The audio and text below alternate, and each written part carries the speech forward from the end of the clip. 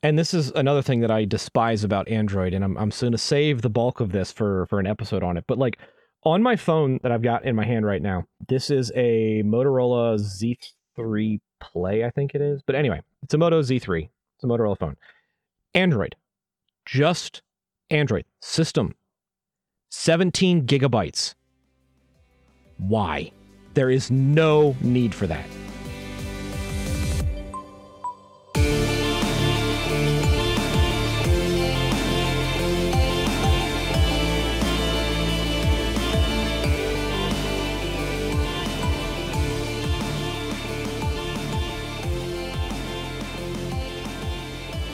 Well, Jeff, looks like I struck a nerve with somebody. Oh, really? This surprises me. You never struck a nerve with me. Yeah. Never. So apparently my comments about JavaScript being a alien plot to destroy humanity, well, they got someone to send in a piece of feedback about it. That's true, though.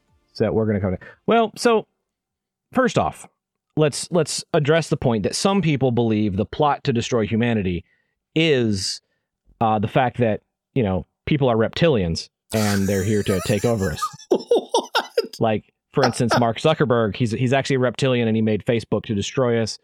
Kind of like the plot of the Rick and Morty episode where Jerry made an app and then all of civilization fell.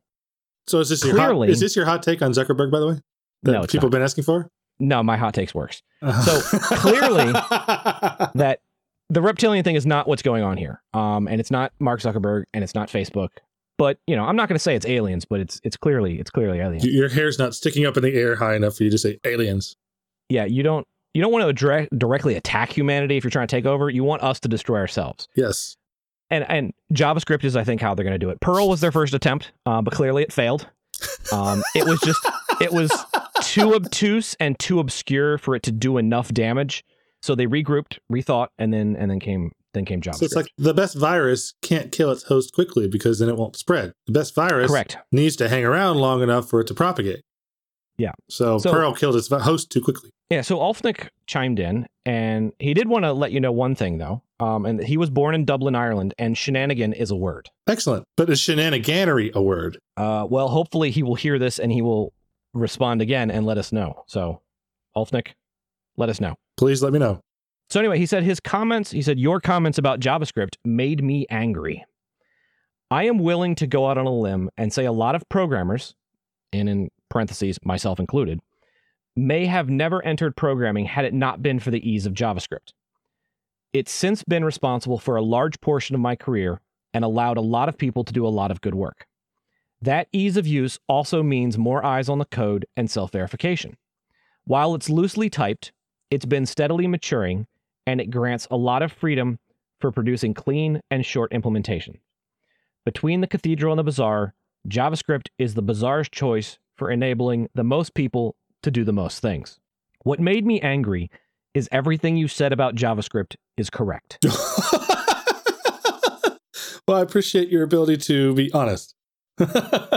It's a plot to overthrow the world with endless layers of abstraction and bury what otherwise would be promising core developers in a bottomless heap of computational mess that's looking more like string theory every day. Oh, God, yes. Yes, it is. Many JavaScript developers are now struggling with how to write actual JavaScript because in order to get a career, you have to adopt layer after layer of languages that write the JavaScript for you.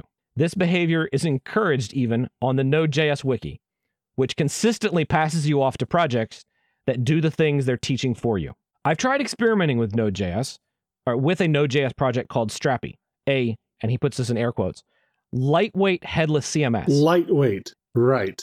NPM downloaded 1,054 JS libraries to make it work. That's lightweight. I love it. These days, I'm worried about jQuery culture. My worries about jQuery culture seem quaint by comparison.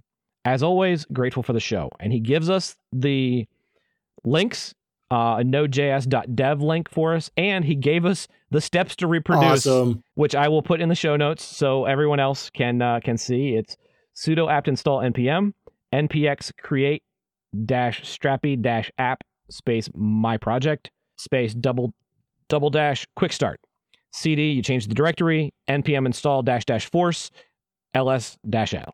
And there you go. So again, I'll put that in the show notes. So that's Alfnick's comments. Now, Jeff, when we kind of touched on this before, you said you had some words to share about JavaScript. So I'm gonna hand it off. I to do, you. And they're probably not very kind. So first of all, I just want to get out in front and say, all of you that start off in JavaScript and all of you that develop in JavaScript regularly, I am not calling you bad programmers. I'm not accusing you of being ignorant, anything like that. I think the language, especially if it's your mother programming tongue, the language is doing you no favors. I started off in C, and C is very, very simple by comparison, but some people find it very complex. I mean, the book for C, all the language definition of, the C book is like 160 pages, maybe. Can you imagine describing even like one portion of the JavaScript core in 160 pages, much less the entire language?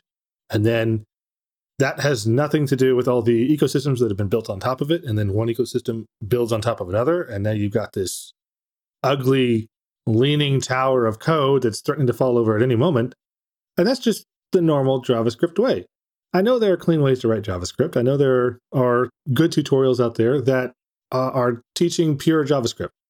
But what I've observed is most people that are starting off in JavaScript, they don't learn JavaScript itself. They learn the tools. They learn the IDEs. They learn the thing that actually does the writing for them. Just exactly what Ulrich was referring to.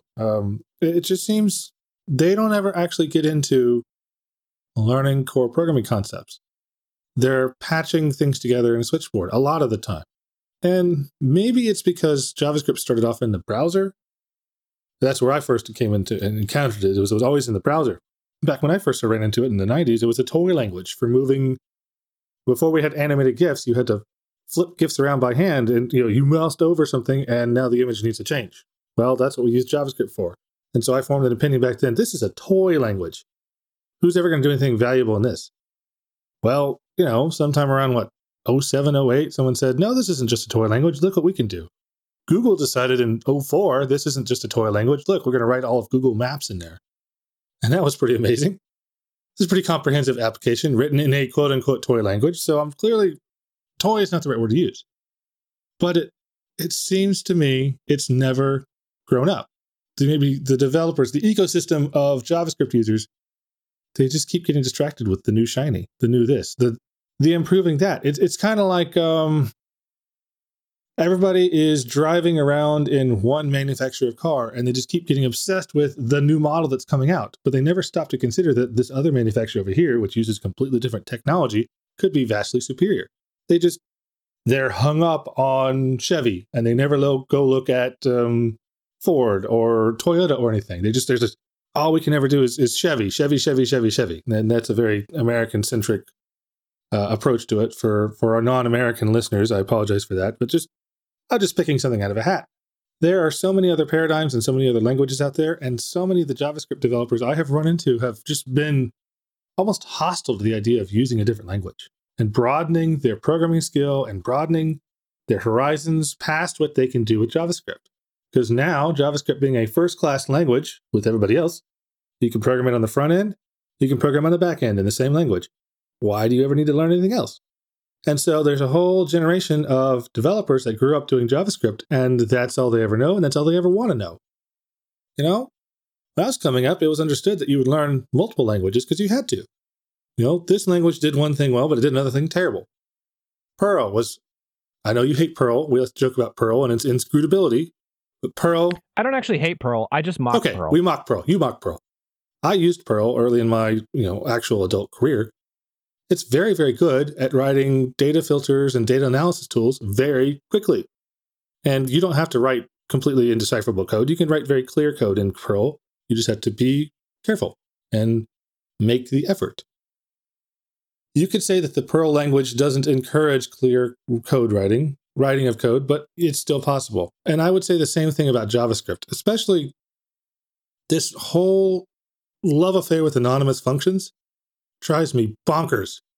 We're just going to make a function on the fly because we can, and then that function gets returned to another function who does this, who does that, and then you create these long, indecipherable callbacks, tracebacks. You can't tell because nothing actually has a name. It's just a point in code, and you hope it's right, but that doesn't represent the state at that moment in time. And it's so difficult to debug. And I just, every time I've stepped into JavaScript to try and debug it or figure something out, I hate it within 10 minutes. I just hate it. So, again, it's not to denigrate those of you that have invested heavily in JavaScript. It's not for me. And I have to look at some of you that have said to me, I've had people say to me, I never want to learn another language. I don't need to. And I'm trying to control my face, but I want to look back and go, are you cracked in the head?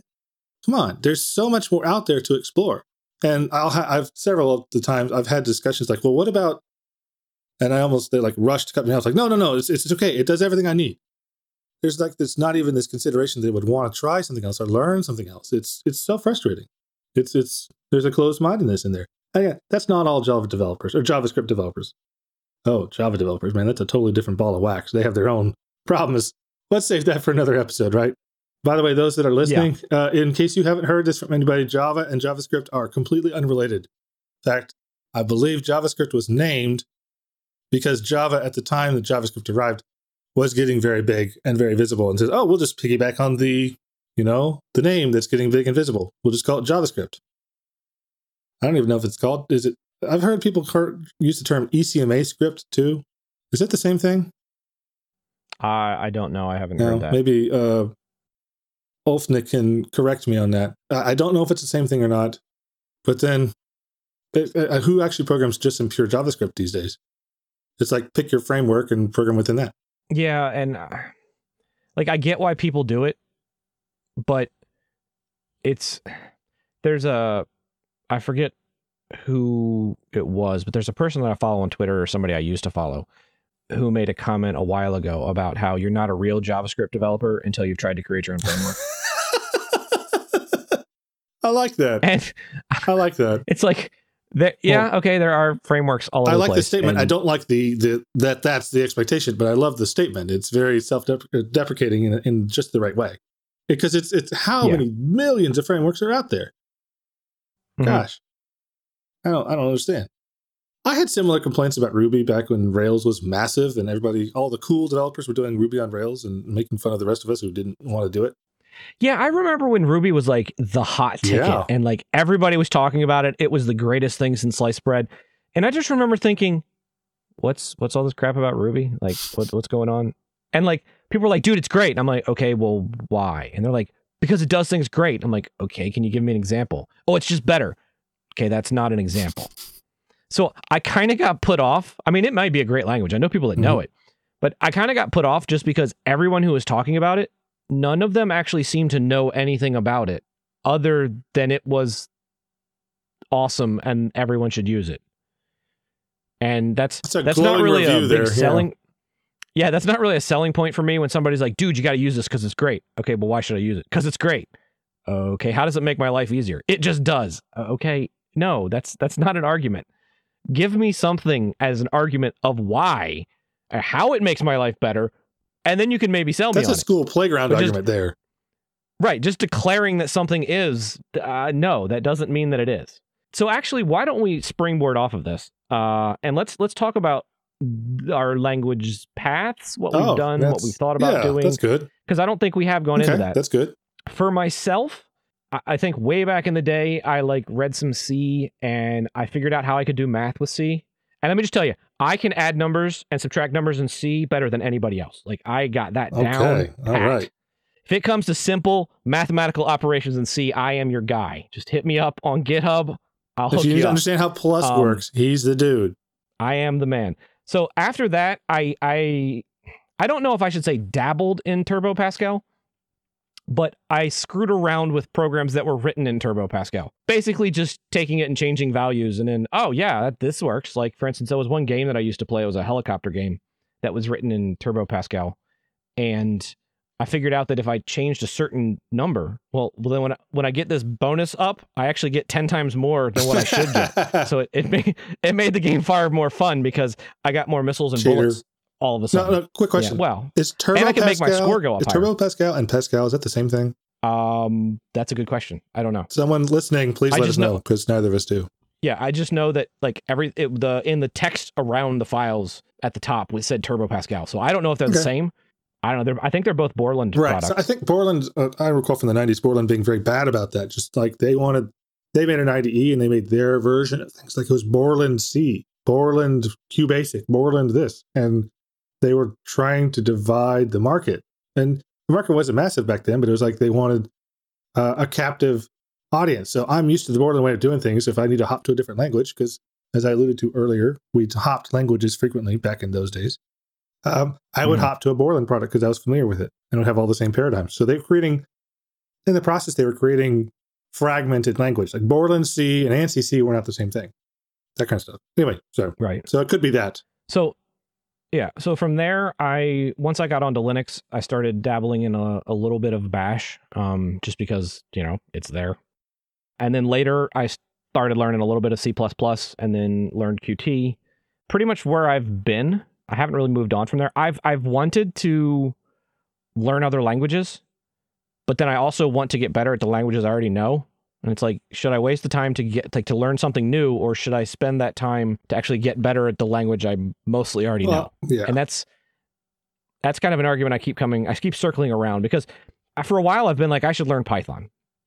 But then I'm like, well, but if I'm going to learn Python, I mean, Go might be more useful for me. Like I might be able to do more with Go. And then I go, well, I've wanted to learn Ada forever because I just think it's cool.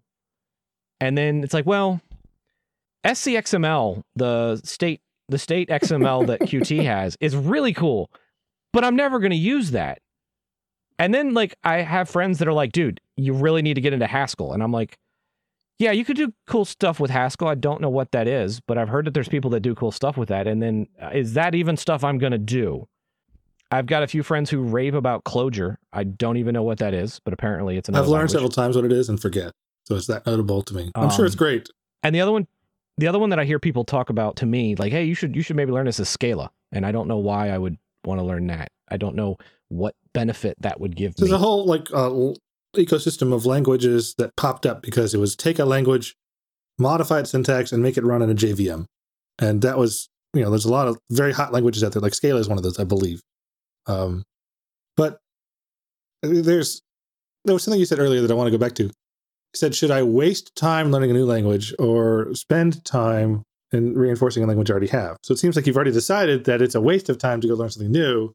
You've pre-decided. It's not really a fair argument with yourself, is it? Well, no, because it is a fair argument, because if I'm going to spend an hour, I have hour unit of time that I'm going to spend. Okay, let's just say I know the benefit I would get from taking that unit of time and spending it learning more C++ and Qt. That is a value I know I will get. Versus if, let's say I spent an hour on learning Go. Now, obviously an hour is a bad time segment here. So let's say a month. Am I going to get the same benefit out of that month of Go than what I would get out of learning more C++ and Qt? Because what I actually work on now is C++ and Qt, there would be greater benefit for the code I'm working on now to spend that time learning more. So that's an opportunity cost discussion versus, then. Yeah. Right. So that's why I say it's kind of a waste of time, because I would be better served, I think, learning more of the languages I'm currently using, because I've got things I'm in the middle of I need to finish, than learning something new. That being said, however, I definitely would be advantaged by learning something else, but that's more of a long-term question. So it's you can use this now. So let's go ahead. It's the thing. It's the shareholder approach to profits. I want you to deliver good numbers this quarter because I want the share to go up and I want my dividend to be high. So invest. Do what you have to do. Invest in the now.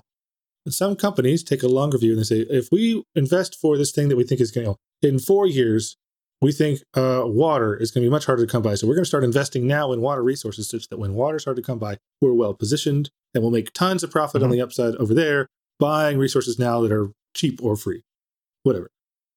So that's a similar argument. Well, yes and no. Because using that argument, it is very easy to say that it actually is a wiser long-term investment to spend more time learning C++ and Qt, because the number of C++ developers is probably not increasing at the same rate of Go developers. I would agree with that. Yeah. So the supply and demand factor of when developers are needed for a project, there's a whole lot more Go developers in the future than there will be C++ developers. And we know from things like COBOL, if you're a COBOL developer, you can pretty much name your price if you find a place that needs a COBOL developer. That's a big, tall if. 15 years ago, it was all over InfoWeek, and everywhere the people were like, I was going to college, like, learn COBOL, learn RPG, learn these, backwards languages that are disappearing. And I remember thinking, I don't think I would mind learning them, but it also means the jobs are going to be harder and harder and harder to find. Yes, those jobs that are available are very, very, very valuable because they're so hard to find someone who programs in it. But you're going to spend a lot of your time captive to the very small niche that uses this. So like RPG, IBM mainframe language. There's not a lot of people, not a lot of companies using IBM mainframes anymore if they can help it. Banks and financial services and like the large, like American Airlines probably still uses IBM, that kind of thing. Like very large distributed systems that need to maintain consistency and that kind of thing. They're going to have mainframes. Well, there's only so many of those. And by learning RPG and hitching my star to that language, I'm more or less saying I want to work for one of those people. Otherwise, I've invested in effort in a language I'm never going to use. So, okay, that's an obscure language. C++ is not an obscure language. No, it's not. It's all over the place.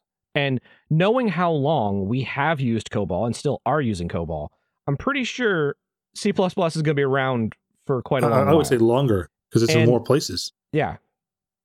And I know a place who was looking for COBOL developers. I don't know if they still are. It's a chemical company, and they use it for all of their industry control systems. Like, that's not something that's going to necessarily go away because they would basically need to redesign all of their factories to get around the way that they currently have everything wired and hooked up and monitored and all that stuff. They've got a massive investment in this setup based on COBOL.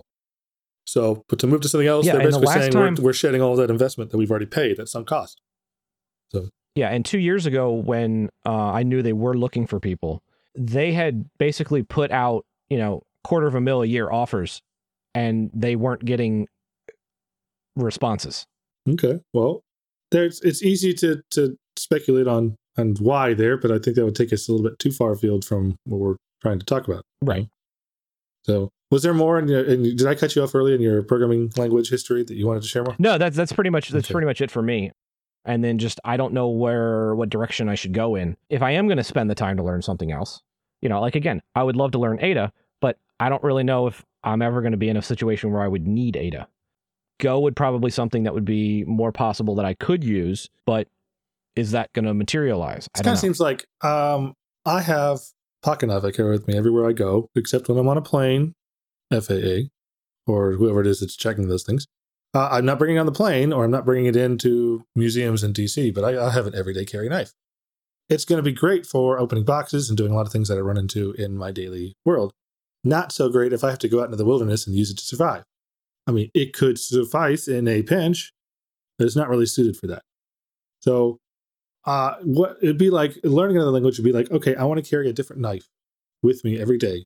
And I have to maintain that knife or else it's going to get dull because naturally running around, pulling it out of the sheath, it just kind of dulls up. So you have to maintain it, just like you have to maintain your knowledge in a programming language because those are always evolving. So am I going to be in the wilderness enough to justify getting this bigger knife with, a more aggressive, it's got sawback on it, it's just, big K-bar or whatever knife. Is it worth it for me to start carrying that around in addition to my existing everyday carry, or perhaps in place of? Like, am I thinking I'm going to be spending most of my time in the wilderness? Then it would make more sense for me to carry just the one bigger knife that's more suited for the wilderness. It's a similar thinking of, do I learn another language? Do you think you're going to be in the position where you will use it a lot? Now, I like to be in the wilderness. I find it unfortunate that I live kind of squarely in the suburbs, and I would love to be out and away and surrounded by trees and things that want to murder me because I'm not them. Actually, humans do that too, but animals and plant life and nature. And I a little more like, it's dangerous out there. And I like that. I like just being out where nature can harm you. That's what I like to do. And I need a good knife for that. Right. So it makes sense. If I want to go invest my life in being out there all the time, yeah, get a different knife. But my job is here in North Texas. I'm not likely to leave my job And there's not much wilderness near North Texas. You have to really kind of drive for a while to find it. So it doesn't make sense for me to go upgrade my knife to something that I would use, even though it's where I want to go. I don't think it makes sense for me to go ahead and upgrade the knife. I don't think it makes sense for you to learn Ada, even if you would use it for several things. Because who else is using Ada? Maybe if you were in college, if you were to go back and try a degree, you had your pick of things, you could find a professor who would let you learn it and call it, learning credits. That could be a good way to do it. But I don't see you using Ada. Now, I've wanted to learn it for a long time too, because it's got a lot of foundational. Like if you go and look at the lineages of programming languages, Ada kind of features heavily in some of these. Like our Smalltalk is another one. Like a lot of these early object-oriented concepts came from Smalltalk. So it'd be interesting for me to go learn those things. And maybe this is a good way for me to segue into my history here. Okay. So I started off, I'm trying to think how old I was. My dad was electrical engineering, and he wanted me to do electronics, and I was not quite interested in that, but I was interested in computers. So he said, okay, fine. You're interested in computers? I'll get you this programming book on BASIC. So he got me this BASIC for Dummies. Yeah, so I learned Atari Basic. Oh, yeah. I didn't really include that in this list because it's not really a programming language. I mean, it sort of is, but I don't really consider it one. Same with Atari Pilot. Like, I didn't include those. Technically, they would be at the beginning. Okay, but well, the only reason I bring it up is because it's why I chose to do C immediately after. Because I did QBasic for a couple of years. It took me a little while for me to really catch it. I was trying it too young, I think, and it took me a while to get through the book. Once I started figuring it out, I was like, man, I don't like the way this language is designed. Here's me at age 11 going, this language is dumb. What the heck do I know about programming languages? But I had already decided this was poorly designed, and so I started casting about for something that was much more rigorous. It's not the right word, but I'll latch onto that. Something C is very simple, straightforward, and it's, in my mind, very approachable. You have to understand pointers, and you have to understand pointer arithmetic and passing around and the implications of those things. If you can wrap your head around them, C is very, very simple. And you just use these same simple things over and over again. And what really got me into C was I started reading books on hacking and computer, break-ins and exploits. And a lot of them, you had to be digging into system code, and that was almost all in C. So that meant necessarily, if I wanted to do that, I had to learn C. So I did. And I call that my mother tongue. I still think of all these other languages in terms of what is C doing in the background. Like I know that when I am calling a function and I'm assigning as an argument, I'm assigning an object. What's really happening in the background is the language is not passing copying the whole object and putting it in place in the stack. It's copying a pointer to it. I know that because that's what C does. And it doesn't make sense to copy the whole object. It just makes sense to copy the pointer. Java is very similar to C. It's what I jumped into next because that was what college was doing. But they take all the pointers away.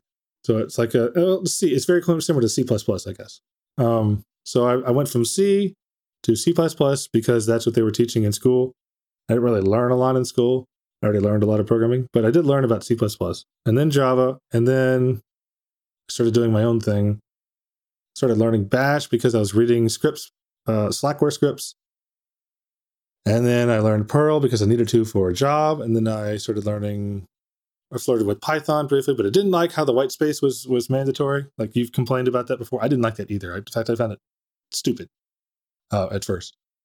And it wasn't until I figured out how to change my editor so it had these little vertical dotted lines to indicate the indentations, and it suddenly didn't matter anymore. Yeah, but see, then your ability to program cleanly is based on you using an editor that adds graphical stuff to it instead of just being able to open up a text file and go. Okay, that's how I got started. I don't need those anymore. But it was the guide that helped me get into it. Once I was able to get past the white space thing and to see what Python can do, and one of the reasons, numerous reasons that I like it, you can edit the Python, like the act of starting a script or starting a REPL is creating an instance, which you can then start monkeying with.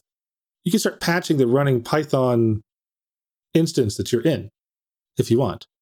Ruby does this too. I think it's one of the things I like about Ruby. One of the few things I like about Ruby. But you can edit the environment in which you live. And so if you want to know all the objects in the environment, there's a command in Python called dir. It just says, here, give me this object, and every object can possibly contain, not every object, most objects can contain other objects.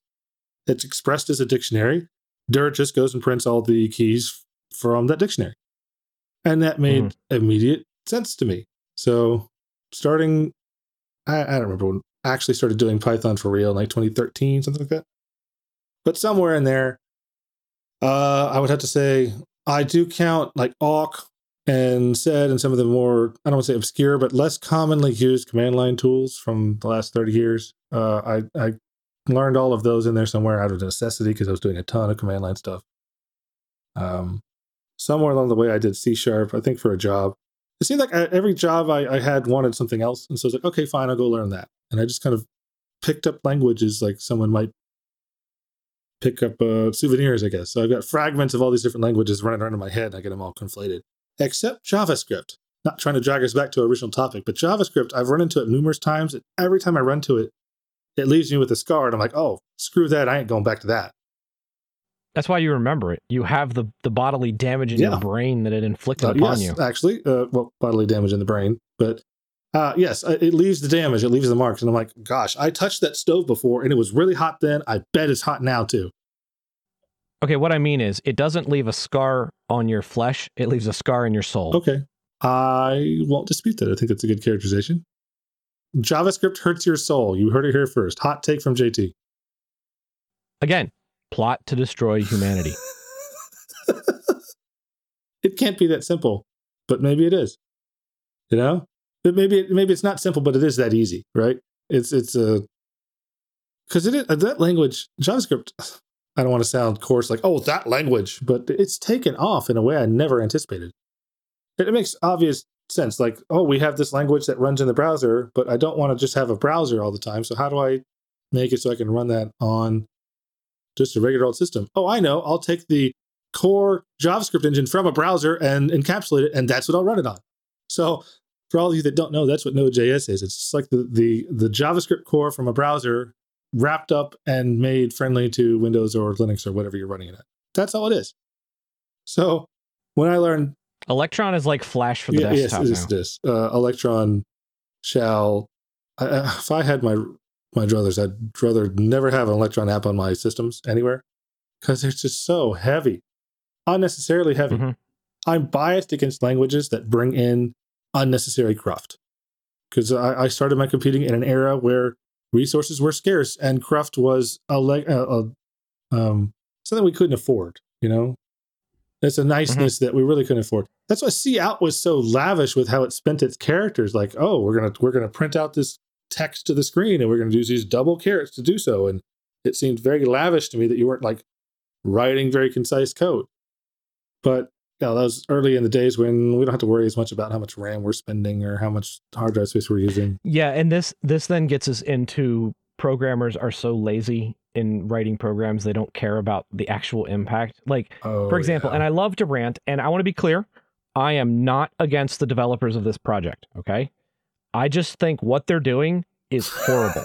They probably are great people, but what they are doing is bad. And that's the burner etcher for burning ISOs. Oh, those guys. Yeah. I mean, let's face it. At the end of the day, it is taking an ISO or an image or whatever, and it is burning it to a USB stick. Okay? This is something you can accomplish with one line of shell. Instead, it is, as of software version 1.5.86, 130 megabyte program. What the heck? Why? Well, I believe it's an Electron app. Okay, so that's 60 maybe I'm wrong. Or 70 right there. But that is ridiculous for something that's just writing to media. It is.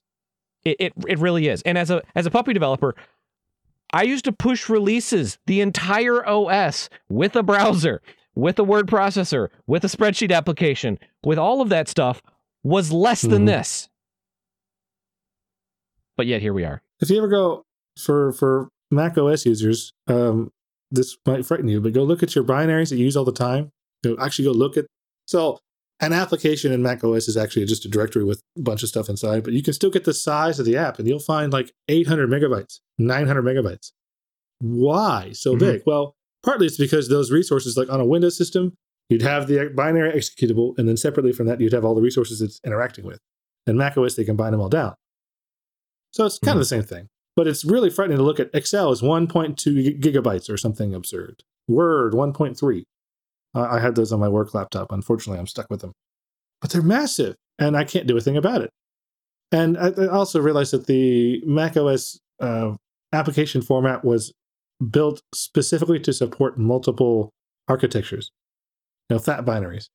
And because they had the transition between, Power architecture and Intel back in the middle 2000s. And so they wanted to support both of those with one format. So that was key to it. And so people just started abusing that to, well, we don't need to worry about it. We'll just kind of compile for all the architectures we might possibly run into. And who cares?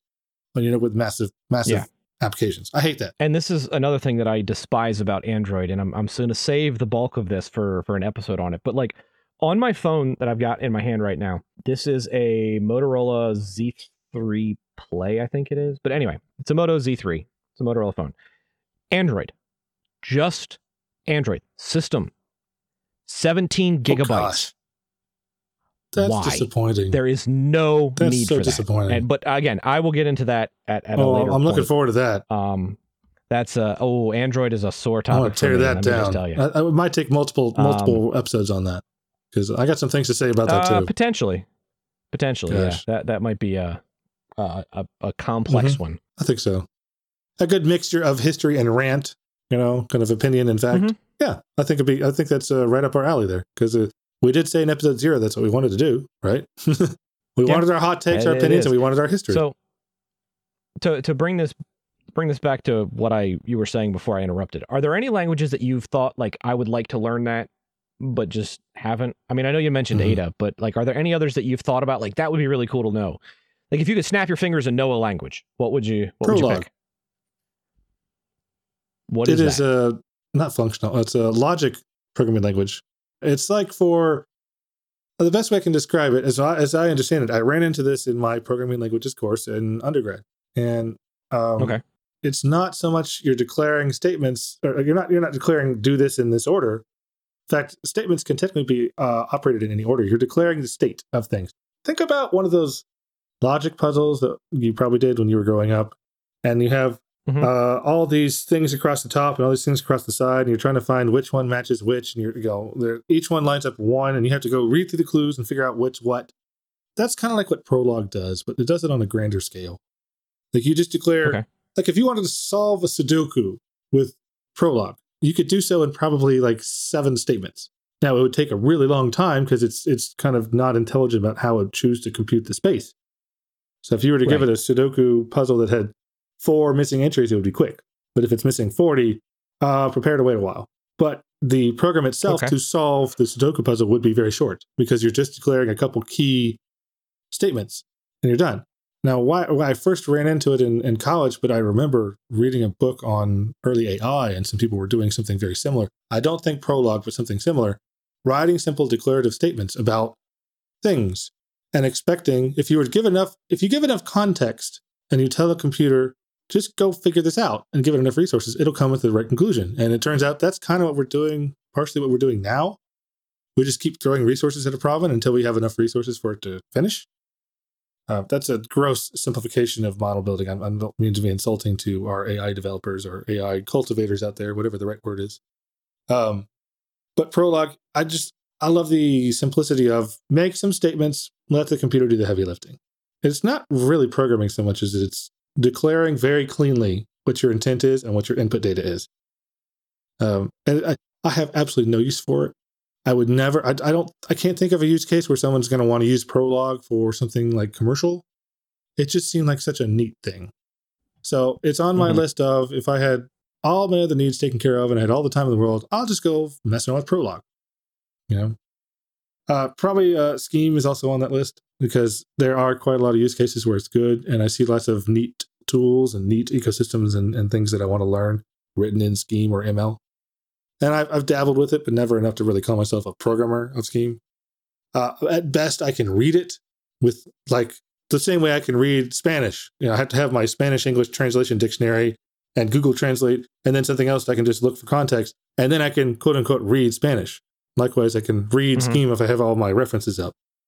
I couldn't write it, but those two languages, for me, I think they're not useful in my everyday job, and maybe that's why I want to learn them because it's something new. Okay. Yeah. So is Ada the one if you had to pick one? What if you could pick 2? Like I just picked 2. What's your second? Gee, if I could pick two, I don't know. Like part of me would just say, for the second, would just be to be a master at what I already know with C++ and Qt. Okay, I think that's valid. Yeah. If that's not an acceptable answer, and I have to pick something else, then I would say probably the next one that I would do would be Go. Yeah, I was going to suggest probably the next one would be Go based upon what you said, but I think it's perfectly valid to say if I have this effort to spend, I'll spend half of my effort on learning this neat new thing and half of it on strengthening whatever I already got.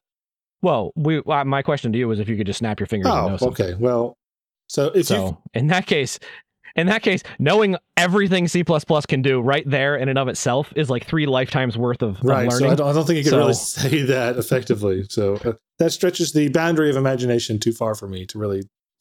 Well, I mean, I'm already getting magical with I snap my fingers and I just know something. Okay, let's say this. If I can snap my fingers and know something, I don't think I would spend that knowing something on programming languages, right? Because the context here is that it only works on programming languages. Okay. Well, within that context, I don't revise my choices. But if it's not just context, like if we're broadening this, I know we're not, but if we were, I would not choose programming languages to know, frankly. Different topic, different episode, possibly. I can be bribed to talk about it, maybe in the Matrix channel. No, like I can agree with that. I would even stick with languages. I would wish to be able to know all the French I used to know again.